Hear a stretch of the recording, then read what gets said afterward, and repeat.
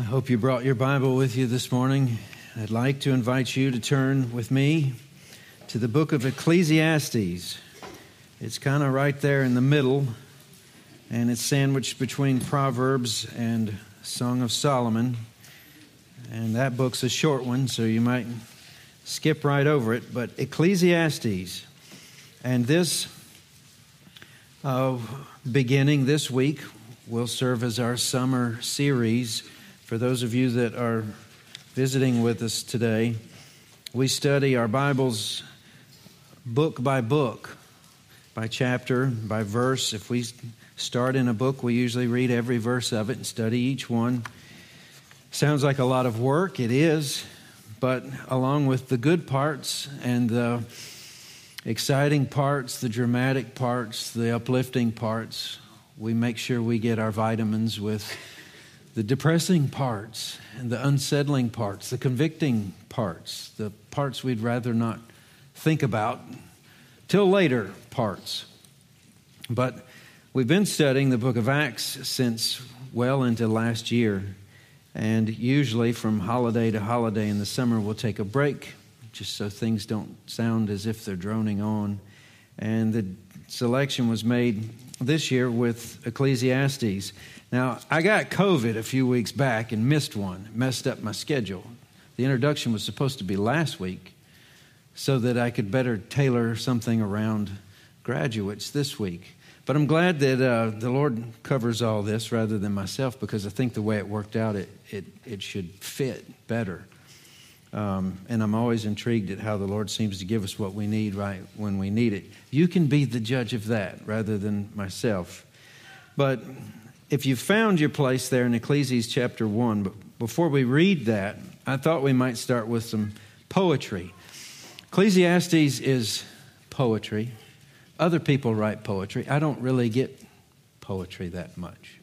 I have to confess it wasn't my most exciting subject in school. I'm sure some of you may have come across this as well. The problem that bothered me was that they would say, if 10 people read it, 10 people might see something different, and all 10 of them are right.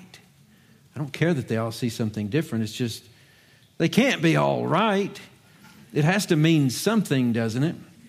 Well, that's the thing with poetry and sometimes with music. And when we get into the guts of this book, we're going to find out this book is really different than the others. And it says things that sound like something that would be said from some philosophy major or some recording artist or something like that. So I thought we'd start with something maybe you've heard before, but then we'll read what's inspired words of God. We'll start this way. Is this the real life? Is this just fantasy? You're already laughing.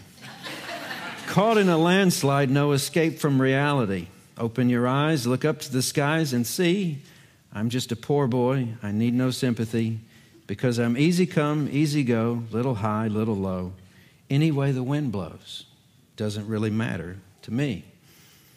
The song, poetry ends, nothing really matters. Anyone can see, nothing really matters. Nothing really matters to me. Anyway, the wind blows. That could be pulled right out of Ecclesiastes. Maybe it was. But Queen made a lot of money on it. Bono talked about the thing that he still hadn't found what he was looking for. Mick Jagger sung about how he can't get no satisfaction. When we get to chapter 3, we'll talk about Pete Seeger, Turn, Turn, Turn, which is ripped out word for word right out of the Bible. But as far as what we're going to read in a moment, this is almost not verbatim, but it's right here. And you run to catch up with the sun, but it's sinking, racing around to come up behind you again. The sun is the same in a relative way, but you're older, shorter of breath, and one day closer to death.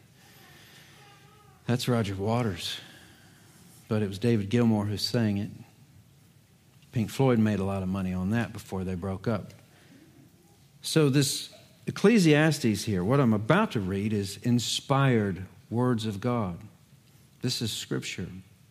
But you may see some of these things as we read and even further. So let's start in verse 1 and we'll read through verse 11. The words of the preacher, the son of David, king in Jerusalem. Vanity of vanities, says the preacher. Vanity of vanities. All is vanity. What does a man gain by all the toil at which he toils under the sun? A generation goes and a generation comes, but the earth remains forever. The sun rises and the sun goes down and hastens to the place where it rises. The wind blows to the south and goes around to the north. Around and around goes the wind, and on its circuits the wind returns. All streams run to the sea, but the sea is not full. To the place where the streams flow, there they flow again. All things are full of weariness. A man cannot utter it. The eye is not satisfied with seeing, nor the ear filled with hearing. What has been is what will be, and what has been done is what will be done. And there is nothing new under the sun. Is there a thing of which it is said, see, this is new? It is already in the ages before us. There is no remembrance of former things, nor will there be any remembrance of latter things yet to be among those who come after. This is the word of God. And let's pray and ask for His help to understand it and obey it. Father in heaven, we thank You for Ecclesiastes. Lord, we thank You for the questions we all struggle with, whether we know Your name or not. Lord, we thank You that this book, in a special way, seems to address what even the most lost of sinners can surely relate to. What is the purpose of it all? So, Lord, would You be our teacher?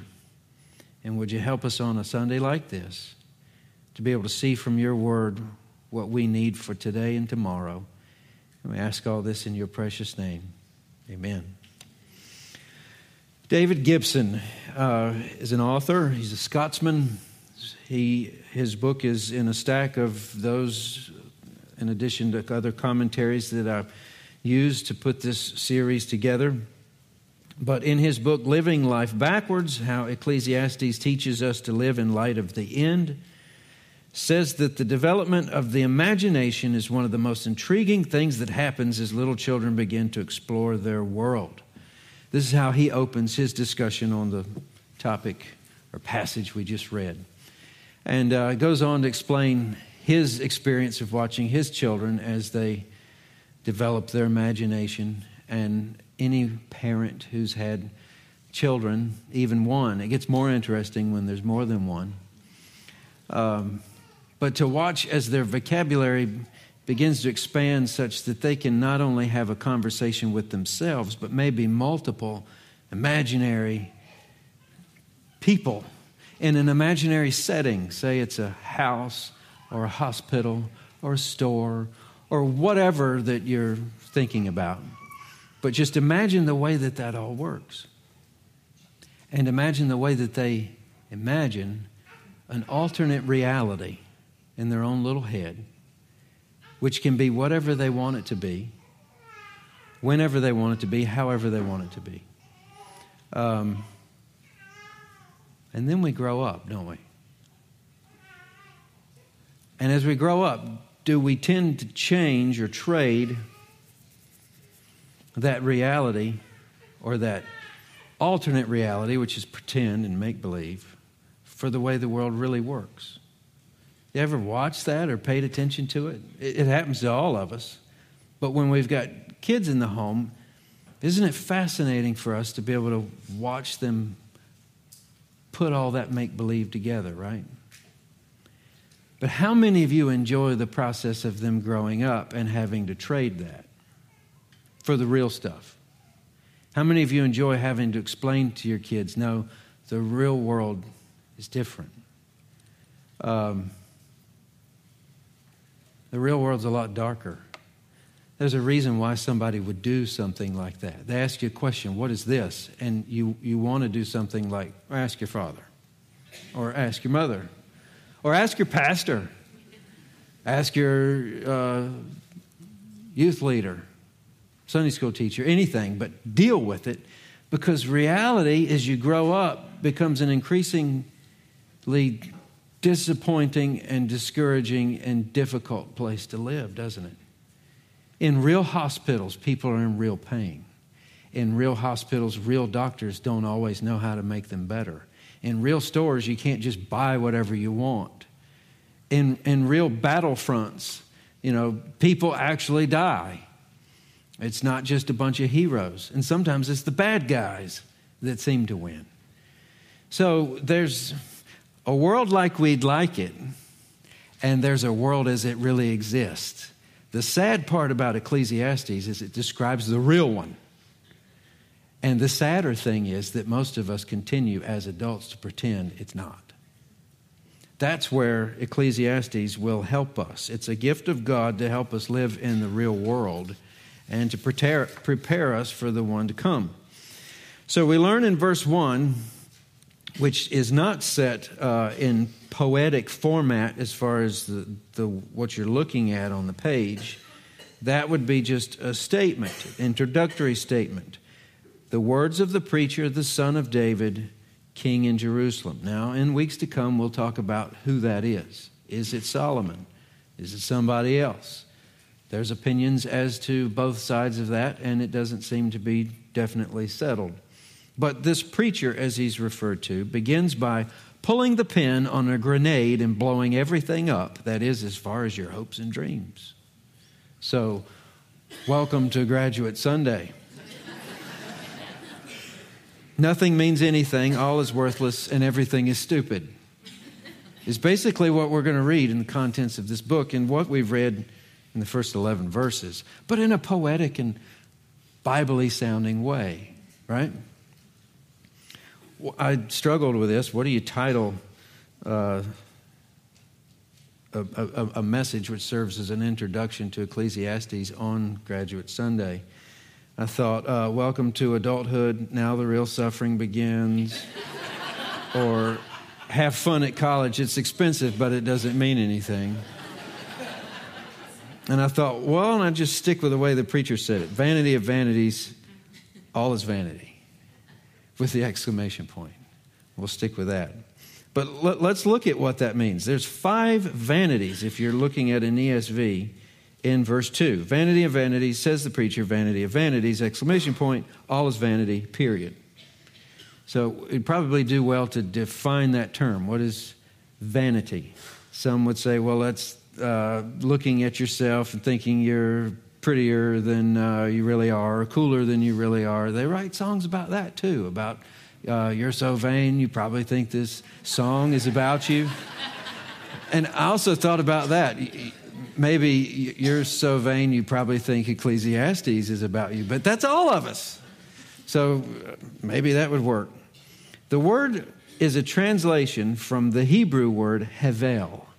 It would be hevel, hevel, says the preacher, 5 times straight.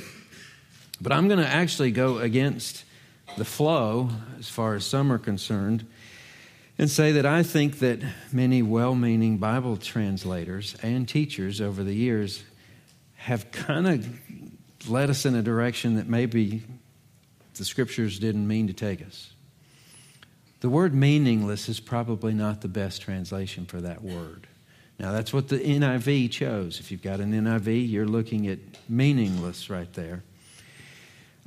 Some would use the word futile.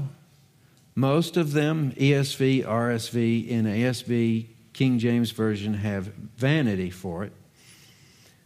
But the reason why I would say that meaninglessness is perhaps misplaced is because of things that are said within the book itself. Later, the preacher here is going to say things like, better is 1 handful of quiet than 2 handfuls of toil. Now, if he's saying one thing's better than another, how can he say that both are meaningless? One actually means more than the other. What he said doesn't make sense. Same is better to go to the house of mourning than to the house of feasting. Well, there's something of quality and value in the house of mourning that not necessarily so of the house of feasting. So he's making value assessments here. So something means something. If you were to scour the Scriptures for that same word, you find a lot of them in the book of Psalms. And a lot of the time it's translated breath or breeze. And what it means is that it's temporary. You can't get your hands around it. It's here and then it's gone. So to look at it again, if this is a more accurate way to look at it, to translate the word as we see it translated elsewhere in Scripture, the majority of the time, it would be the merest of breaths, everything is just a breath. So not that it's meaningless, it's just short. And it's going to be gone before you know it. And to put all your eggs in the basket of a vapor, smoke, or breath would be a foolish thing to do. Put your eggs in a basket that's going to last longer than just one puff. So I'll take the preacher at his word and give him a hearing through the rest of the book to explain exactly what he means by saying life is just a breath. But he does give us a pretty good snapshot in the first 11 verses, and that's what we just read. So let's take our time together this morning, as brief as it is, and see if we can't see and understand this introductory snapshot and at least catch a glimpse of what he means by the fact that life is the merest of breaths. Look at verse 3. And this is the question that's important to the opening section, the first 11 verses. Everything after verse 3 down to verse 11 is meant to be an answer to the question in verse 3. You see a question mark at the end of verse 3? The answer is all the way down to the end of verse 11. What does it say? What does man gain by all the toil at which he toils under the sun? That covers your whole existence from the day you're born till the day you die. You work yourself tired, and what do you have to show for it? That's his way of kind of setting the stage for the rest of the book. What is said is purposely upsetting. What he aims to do with this is to unsettle and agitate the brain into thinking about something we'd rather not think at. There's some people that like to get the bad news first. They like to look at their portfolio after a down day in the market. There's some people that like to actually peek a look under the wrapping paper at their presents before Christmas. But most of the world would rather say ignorance is bliss, right? Just don't tell me that stuff. But in this case, he's saying, no, if you're listening to me, I'm going to tell you all the bad stuff. I'm going to provoke you into thinking, hopefully, to prepare yourself for what's to come. So what does it mean to say these things? Well, let's see how he categorizes things. And the fact that we're in Ecclesiastes, and here's a key for you. This will serve us for the next several weeks. This is wisdom literature. There's a few other books in the Bible called wisdom books. Proverbs is the one everybody thinks of. If you know your way around the Bible, it's full of wisdom. A lot of times parents will assign their children one chapter to read, for every day for a month. And if they don't change their tune, try it again for another month, right? Also, you've got Song of Solomon, some list in here, and also Job. You remember how Job was. Job's friends were supposed to be the smartest dudes around. And at the end of it all, after they'd said all the stuff that they were going to say, the right appropriate response was Job putting his hand over his mouth. And God correcting these men for being, too long-winded, thinking too hard. There's going to be some of that in Ecclesiastes as well. But because it's wisdom literature, it's asking what it means to fear the Lord in the world He's made. That's basically your job, to serve the Lord in this lovely world that He made for us to live on. How do we do that? Well, wisdom literature gives us some points. But it also, and especially Ecclesiastes, what does it mean to serve the Lord in a world that God made and called good, yet which has also gone so very wrong, often in catastrophic ways? I think by graduating high school, you probably learned that not everything about this world is great. There's a lot of screwed up stuff in this world. And then you find out that there's a lot of messed up stuff in the church. There's a lot of messed up stuff in the school. A lot of messed up stuff in our government. And then the worst of all, when it finally dawns on you, the reason why all that is true, because there's a lot of messed up stuff in my head and in my heart. This world doesn't work like it's supposed to. I don't work like I was created to work. So what do I do with it all? Need some pointers, in need of some wisdom. So verses 1 through 11 here, the question is posited in verse 3. In verse 4 through 7, we'll just give you a breakdown. If you're writing a book report on this, you need to analyze what's taking place. Verse 4 through 7, the preacher looks at the elemental things of nature. He mentions earth, air, fire in the form of the sun, and water in the form of rivers, and sees no real change anywhere. That's where you get and you run to catch up with the sun, but it's sinking. And then in verse 8 through 11, he moves to human experience, sees the same thing that he sees in nature, that things are done over and over and over again without any real profit or genuine progress.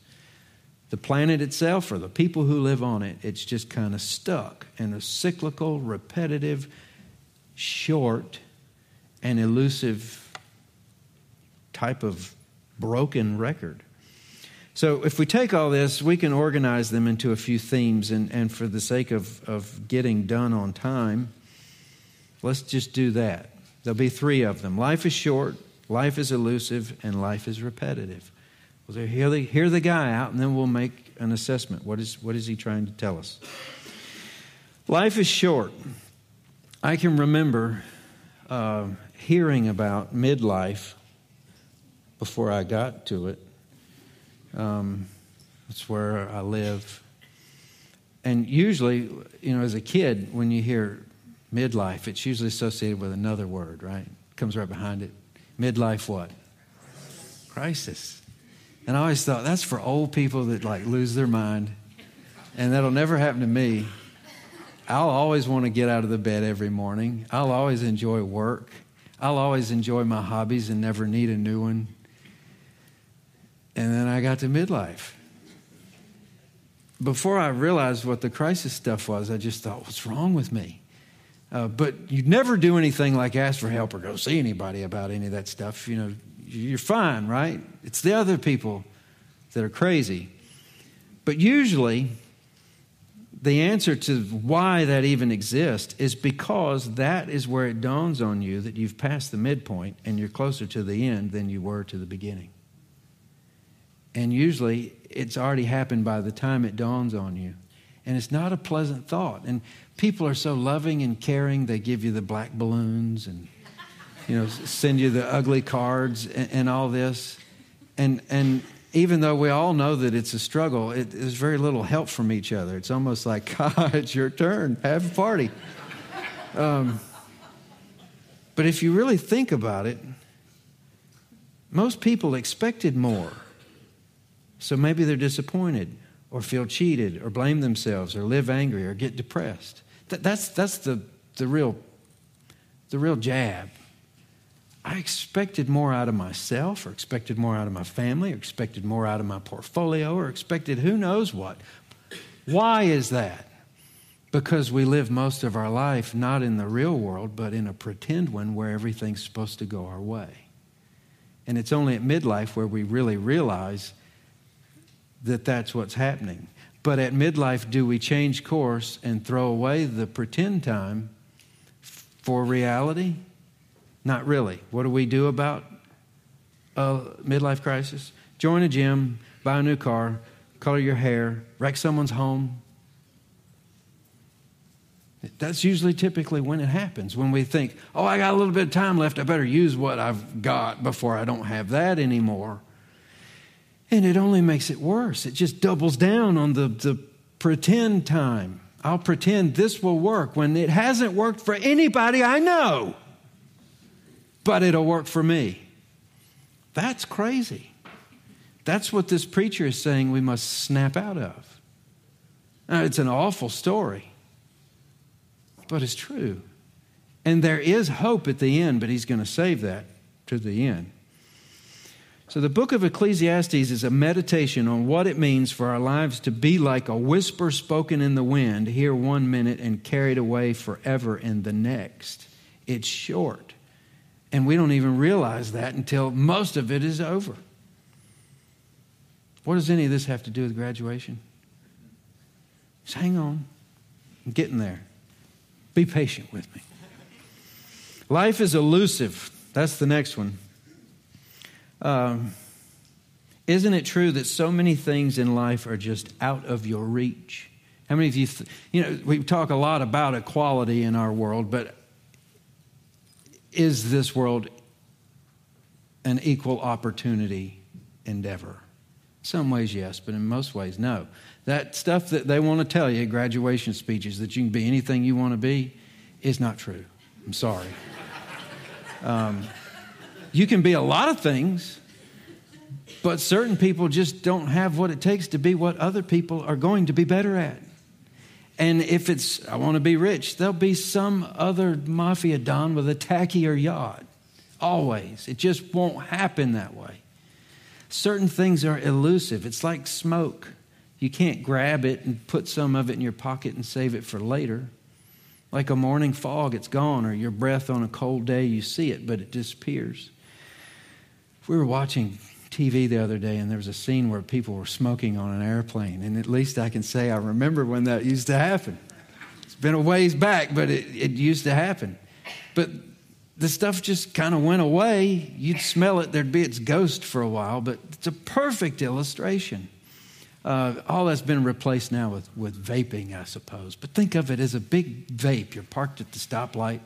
Someone rolls down their window and you think their motor's blown. It's not. It's this new type of smoking. But it's the same thing. It goes away. It's gone. Now, this isn't an endorsement. Don't say that I said it's cool to vape. That person, whoever it was, should be a competitive vapor. It was a massive cloud, but don't do that. It's bad for you. I have to give you something to talk about at lunch, right? Did you know that the grandchildren of the Vanderbilts, the original Vanderbilt, Cornelius Vanderbilt, many of you have been to the Biltmore, loaded railroad money. They had a family reunion in the 70s with 120 of the grandchildren, the descendants. Not one of them was a millionaire. They all squandered it. It passed through their fingers. Life is elusive. You might be able to get everything lined up, right place, right time, right people, or not. You might pour your life into education and not wind up in the field you're educated for. You might be a massive success. The truth is, we don't really know. We can't count chickens before they hatch. And how much control do we really have over how healthy we will be, or how secure our job will be, or what will interest rates be, or housing prices, or what it costs to build houses out of? All that stuff moves around. It's maddening. Where you'll be in 10 years or 20 years. The implied answer to verse 3, what does man gain by all the toil which he toils under the sun, is nothing. Because it's too short. And if you could get your hands around it, when you die, you have to let it go. There's no U-Hauls after the hearse. Right? It doesn't work that way. The word gain in that sentence conveys the idea of something left over at the end, something to show for all your hard work and suffering. And we can't hold on to any of it. So the preacher's sketch, as far as the elusiveness of life, is chilling. We leave only one thing behind, and that is the earth we used to live on, remaining right where it was when we were born, only now it spins on without us. Everything was just a breath. Let's add one more. Life is repetitive. This one's a little brighter than the other two. Because in our Lord's wisdom, He gave this world of ours a repetition. And those cycles of repetition are in our lives as well. We get the same 4 seasons in North Carolina every year. You say, that's the same old thing. But don't you love seeing spring after the wintertime? It's a good thing. Simple things in life are great, but it is a rhythmic, patterned, repetitive life. From the pictures he describes here of the sun and the wind and the rivers, everything either comes and goes, or goes round and round, or rises and sets. The point is that the world itself doesn't seem to go anywhere or get anywhere. Everything is cyclical rather than linear. So why should humans get anywhere or go anywhere? We'd have something up on the created order, which we don't. In other words, the sun chases its tail, and so do we. Basically, our existence. Verse 9 and 10, what has been is what will be. What has been done is what will be done, and there's nothing new under the sun. Is there a thing of which it is said, see, this is new? What about that last phrase? Is there something that you could say right now, well, that's new? What I've just done, not what I've done, what the preacher has done through Scripture, is just split this room in half. Half this room says, no, there's nothing new. And the other half says, oh yeah, I see new things all the time. Some have hit midlife and some haven't. You're way too young to think that there's nothing new in this world. You see new things all the time. You're headed to new places, going to learn new things, try new things, meet new people. The rest of us are saying, it's just a repetition of the same old stuff we've been doing since we were your age. It's probably getting on your nerves now as people ask you, so what are you going to do? And all these other things that seem to put one generation against another. But I have to believe that is true, even if it doesn't feel like that. I remember the radio in my Mustang. It was a 66 fastback and had a hole cut in the dash I wish had never been cut, to put a cassette player, because that was the new thing. Well, I left that there, and underneath it, that I could remove without damaging the dash, I put in my first CD player. CDs were great. They were expensive. They were like $12 whole a piece. And if you scratched them, they were no good. But you didn't have to rewind them or turn them over. It was great. Now everything's gone. It's even different than that. And to think what the smartphone, made popular by Apple, has done to technology. You would think of all the stuff under the sun, technology would be the exemption, that stuff is new. And then there's new stuff that makes that old stuff obsolete. They make fun of that thing on Saturday Night Live, the skit where, it's obsolete. Well, the one that I just handed you is now obsolete. It's all new. It's not new. Even with all the social media. It's just a different way to communicate. And even though you can communicate to way more people than you've ever communicated to before, it's still communication. And it still hasn't solved what we just read in verse 8. The eye is not satisfied with seeing, nor the ear filled with hearing. Nobody ever shuts off the platform, computer, or the phone and says, well, that's it. I've had enough social now. I am full. I need no more. In fact, we've got people studying on how to get people out of a vicious cycle who can't get enough of what other people think about them. And the bottom is knocked out of what they thought was the bottom. We're maddening ourselves with more and more communication and trying to figure out what to do with it. It hasn't fixed the problem. It's not new. It's the same old thing if we've got eyes to see it. What does man gain by all the toil that he's toiled under the sun? Well, I got 6,800 and so likes or whatever. Take that to glory with you. It doesn't amount to anything. People probably don't even know you. It's just they wanted more likes and thumbs up and friends than you did, so they said whatever they had to say to get them. If I keep going, I'll get in trouble and I'll get labeled one of those guys. So what do we do about all this? The answer is still nothing as far as what do we gain. And verse 11 makes it even worse. No one will remember any of it anyway. Given enough time, no one will remember your name. Sounds bad. So what's it telling us? What's it teaching us? What's the point here? I think the point is preparation for death. I can just hear the lunch table now. It's Graduate Sunday. Preacher's finally lost it. He mentioned a midlife crisis. Now he's telling the graduates to prepare to die in front of us all on Sunday morning. I'm not doing that. Ecclesiastes 1 through 11 is. 1 through 11. Hear me out. Your whole life stretches out in front of you, complete with plans for college, perhaps a career, the hope of a family of your own. But it will all come and it will all go, and it won't be remembered given enough time. That's just the truth. Now, we'll have to skip to the end of this man's work in order to close this up today. We got weeks worth of this to study later. But many scholars suggest that the preacher is simply presenting this as a description of life lived without God. And they use the phrase under the sun as meaning a godless perspective. What I want to show you, a few minutes that's left, is that the preacher wants us to know that there is more than what's under the sun. That's the key to it all. The problem is being stuck under the sun as if that's all there is.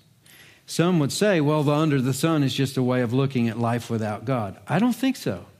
Because there's passages of Scripture that say that it rains on the righteous and the ungodly. It sunshines on the righteous and the ungodly. I work, they work, I'm happy, I'm sad, they're happy. It seems as if everybody under the sun basically gets the same stuff.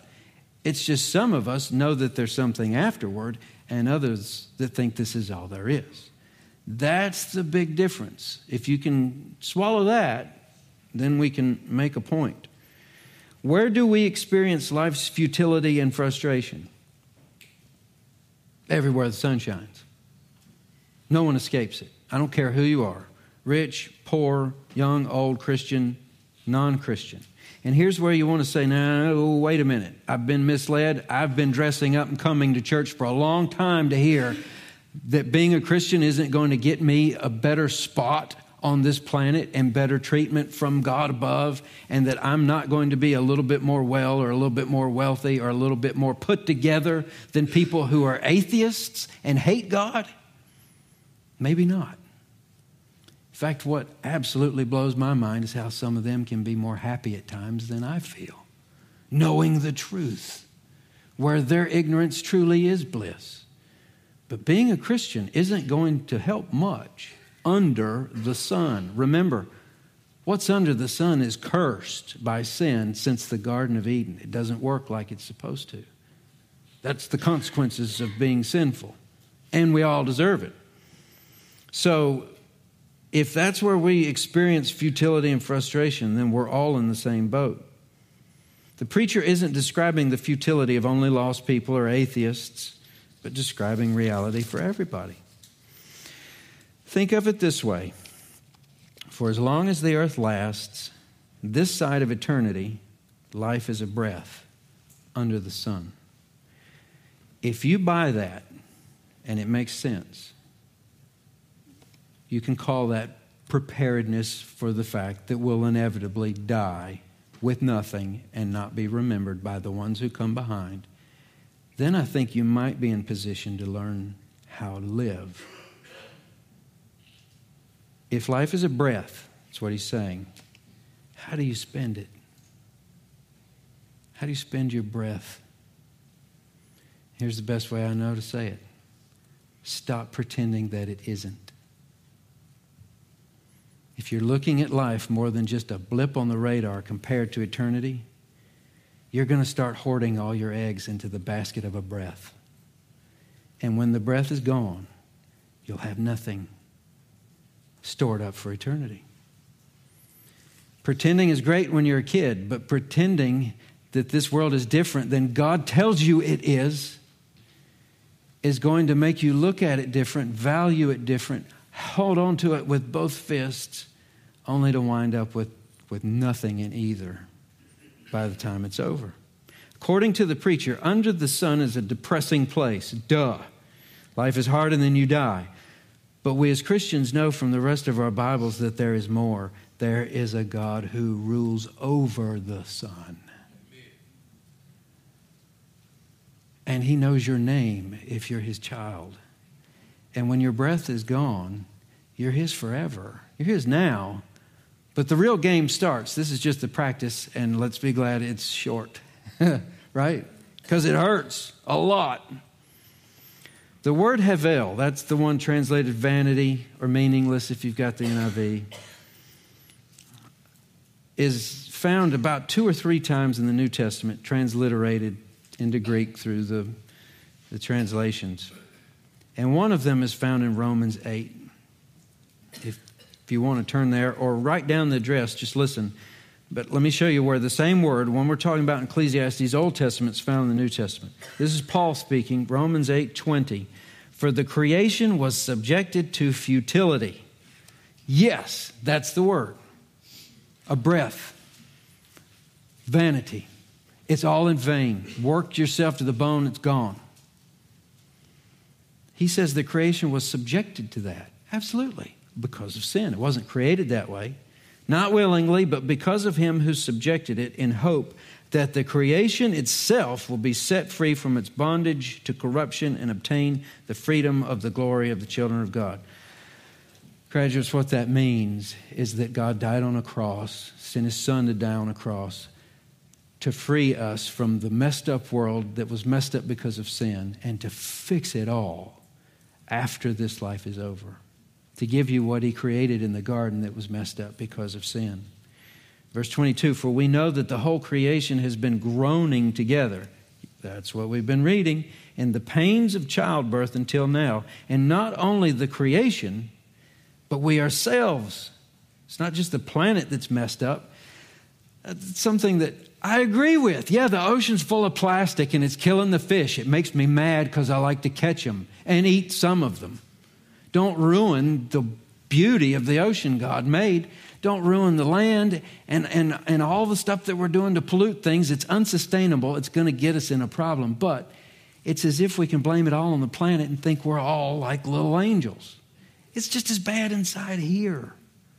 We're in with it too. We ourselves who have the first fruits of the Spirit grow inwardly as we wait eagerly for the adoption as sons. We're ready for that renewal back to the garden as much as the planet is. Verse 24, for in this hope we are saved. Not hope that is seen is not hope, for who hopes for what he sees? It's a rhetorical question. He's saying, who's hoping for something they have already in their hand? No, if you're hoping, your hand is empty. Can't see it. But if we hope for what we do not see, we wait for it with patience. What he's saying here is survive under the sun and hope for the other side by grace of the Lord over the sun. Both testaments are telling us this. All right, what does this have to do with graduation Sunday? Here's my best to untangle this. So this is for the front row. The rest of you, it's for you too. Everything in the Scriptures for all of us. But here's what I thought might be of help. Just to reiterate what's already been said, but maybe to help you so that when you hit the bumps and things go a way you don't expect, you won't feel cheated. Being saved and you know it. You know the song, saved and you know it? Clap your hands, stomp your feet.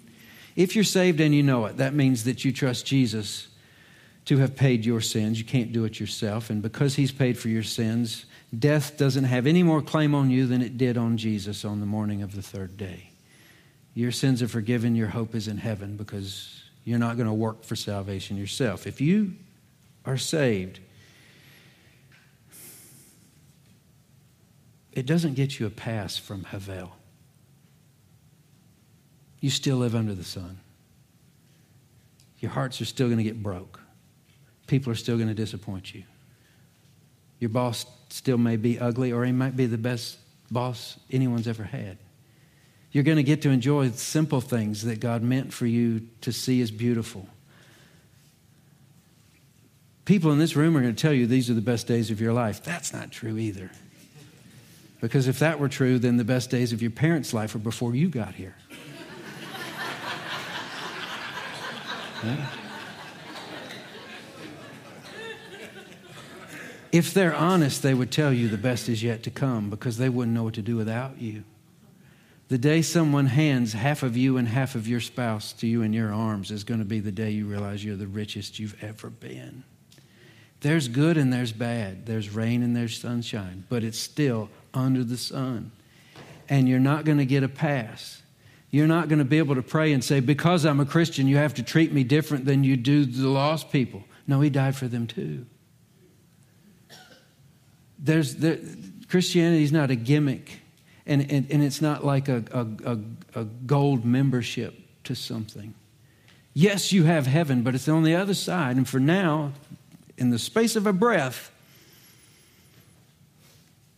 it doesn't amount to much. It's beautiful and it's agony, both at the same time. The best things in my life were equal parts, exhilarating and anxiety. And you'll probably find the same is true. Some preachers may tell you different. Come to Jesus and he wants you to be rich. He wants you to be healthy. He wants all this stuff. Now that's in heaven. For most Christians, he kind of wants them to look like him. And the world absolutely used him as a doormat.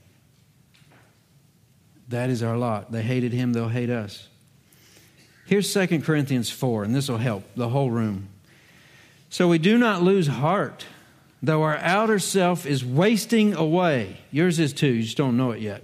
Those of us that are older than you envy your youth and your ability to like run fast and jump high and stay awake and pass tests and not be so jaded. The rest of us are just thinking, Lord, speed it up. I want to go home. This is agony. Our inner self is being renewed day by day. Imagine that. The older our body gets and crumbles, spiritually speaking, the better our inner self should be, renewed and growing. For this light momentary affliction is preparing for us an eternal weight of glory beyond all comparison. I'm not so sure I even get all that yet. You got to be beat up a lot to get a statement like that. I'll read it again. For this light momentary, like a breath, affliction, that's bad, is preparing us for an eternal weight of glory beyond all comparison. There are people in this church who grew up in this church, been here a long time, who've been faithful, served the Lord. Some of them may have taught you or others before you. They hang on to this a little different than we do. Their life consists of doctor's appointments where the doctors tell them there's less there than there was before, and maybe we can help, maybe it's not worth helping. People that used to visit them don't visit them anymore. Things they used to do, they can't do anymore. It comes with a self-conscious embarrassment of trying to keep the world on the outside of the reality that I'm just wasting away. And the devil wants to say, it means nothing. It means everything. For this light momentary affliction, I'm going to say that's your whole existence under the sun, just not the last part of it.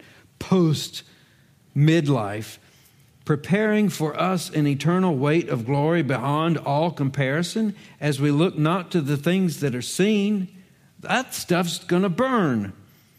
But to the things that are unseen. For the things that are seen are transient, but the things that are unseen are eternal. The ones who feel as broken down more than any are closer to the reward that none of us have a clue how great it is. Unless, of course, long ago someone helped us quit pretending under the sun and embrace its futility, its breathiness, and trust the Lord that He knows what He's doing and is worthy of all our glory. And then the second thing I'd tell you is this. Practically everyone you'll meet in life will be looking for meaning under the sun. You should know better. They're going to put all their eggs in the basket that's just a breath. They're going to chase one another for the bigger and the better. They'll spend their money that they don't have to impress people they don't like, just so they can have the sign that says their yard is voted prettiest in the 6th house development that they live in. You know, I could go on and on and on. But this is why people run over each other to get what they think is theirs. This is why someone will, to put it in the most crass way I can think of, trade in their spouse on a newer model. Because why? Under the sun, they're supposed to be happy. Under the sun, they're supposed to be recognized. Under the sun, they're supposed to be in charge. Under the sun, blah, blah, blah. It's a breath. But if you'll invest in the Lord over the sun, under the sun may look like a total waste, as Jesus did when he left this world. But eternity, I wish I had words for it. I don't know what to tell you. You're going to have to trust the Lord to how great that is. The reason why I go to the pains to say these things is because where you're headed, the university, is supposed to be unity and diversity. So it used to be the open marketplace of ideas. You have an idea, you can buy and trade and sell, and everybody's free to speak and lend whatever they've got, their gifts, their ideas. It's not like that anymore. It's rigged. It's closed. It's only really one type of thinking in America. It's very liberal. They're going to tell you that this is absolute garbage, that this isn't true, and you're an idiot for believing it. Now, you can go to Liberty University, and that's not true there as far as what they teach, but half the kids you'll go to class with practically live that way and believe that way. You can have whatever you want at a Christian university. You can do all the right things. You can probably get away with doing all the bad things. Problem is, it's going to be your call from here on out. This is where parents start making less decisions and you start making more decisions. So you'll need to be prepared. You'll need to have a safety net. You'll need to have those Bibles that we're going to give you here in a moment. You're going to need to have a church that'll pray for you while you're gone. But you'll be fine. The Lord didn't bring you this far to dump you. He doesn't dump anybody. He can't dump anybody. Whoever he called has been predestined. They will be justified and they will be glorified. Be glad that's on him. The survival under the sun is on you and works in as much as you give him the faith to call the shots and you listen to wisdom and reason. We'll read this again here in a few moments, but this is how we'll end the message. I'm cutting to the end. This is the last 2 verses of Ecclesiastes. This is the narrator speaking as he's been speaking here. It's not the preacher. The end of the matter. All has been heard. So he's said all he wants to say. And here's how he concludes. Fear God and keep his commandments. For this is the whole duty of man. For God will bring every deed into judgment with every secret thing, whether good or evil. So fear God. That's acknowledging who he is. He's in charge. He made the place. He saved, created, redeemed me. And keep his commandments. That's the contents of those Bibles on the table over there. For this is your job, the whole duty of man. That's it. That's all you're responsible to do. It's very simple. And then the bad part, for God will bring every deed into judgment. You're going to answer for how you do. Just like at the end of your semester, you're going to have to show on a test that you comprehended the material, right? So it is in eternity. The one who made you wants to see that you did something, the right thing, with his son Jesus. And then even the worst part, every deed brought into judgment with every secret thing. That's the one thing that I like best about under the sun. We can't read each other's minds. By now you probably know that your mind is not to be trusted. And if I needed to prove it to you, I could just say, instead of the video with your faces, from graduation, we'll just show the contents of your thoughts for the last 24 hours to the whole church. I'd go shoot myself because I know what goes on in my brain, and I try to keep it clean. with the help of this book. The Lord sees it all. We don't. We can't. But He does. He knows what you look like naked, and He still loves you. Your spouse won't be able to see you like He sees you. Your parents can't see you like He sees you. But no one could love you more or less than God does right now. You can't fail unless you do the only thing He won't forgive you for, and that's simply walk away and leave Him.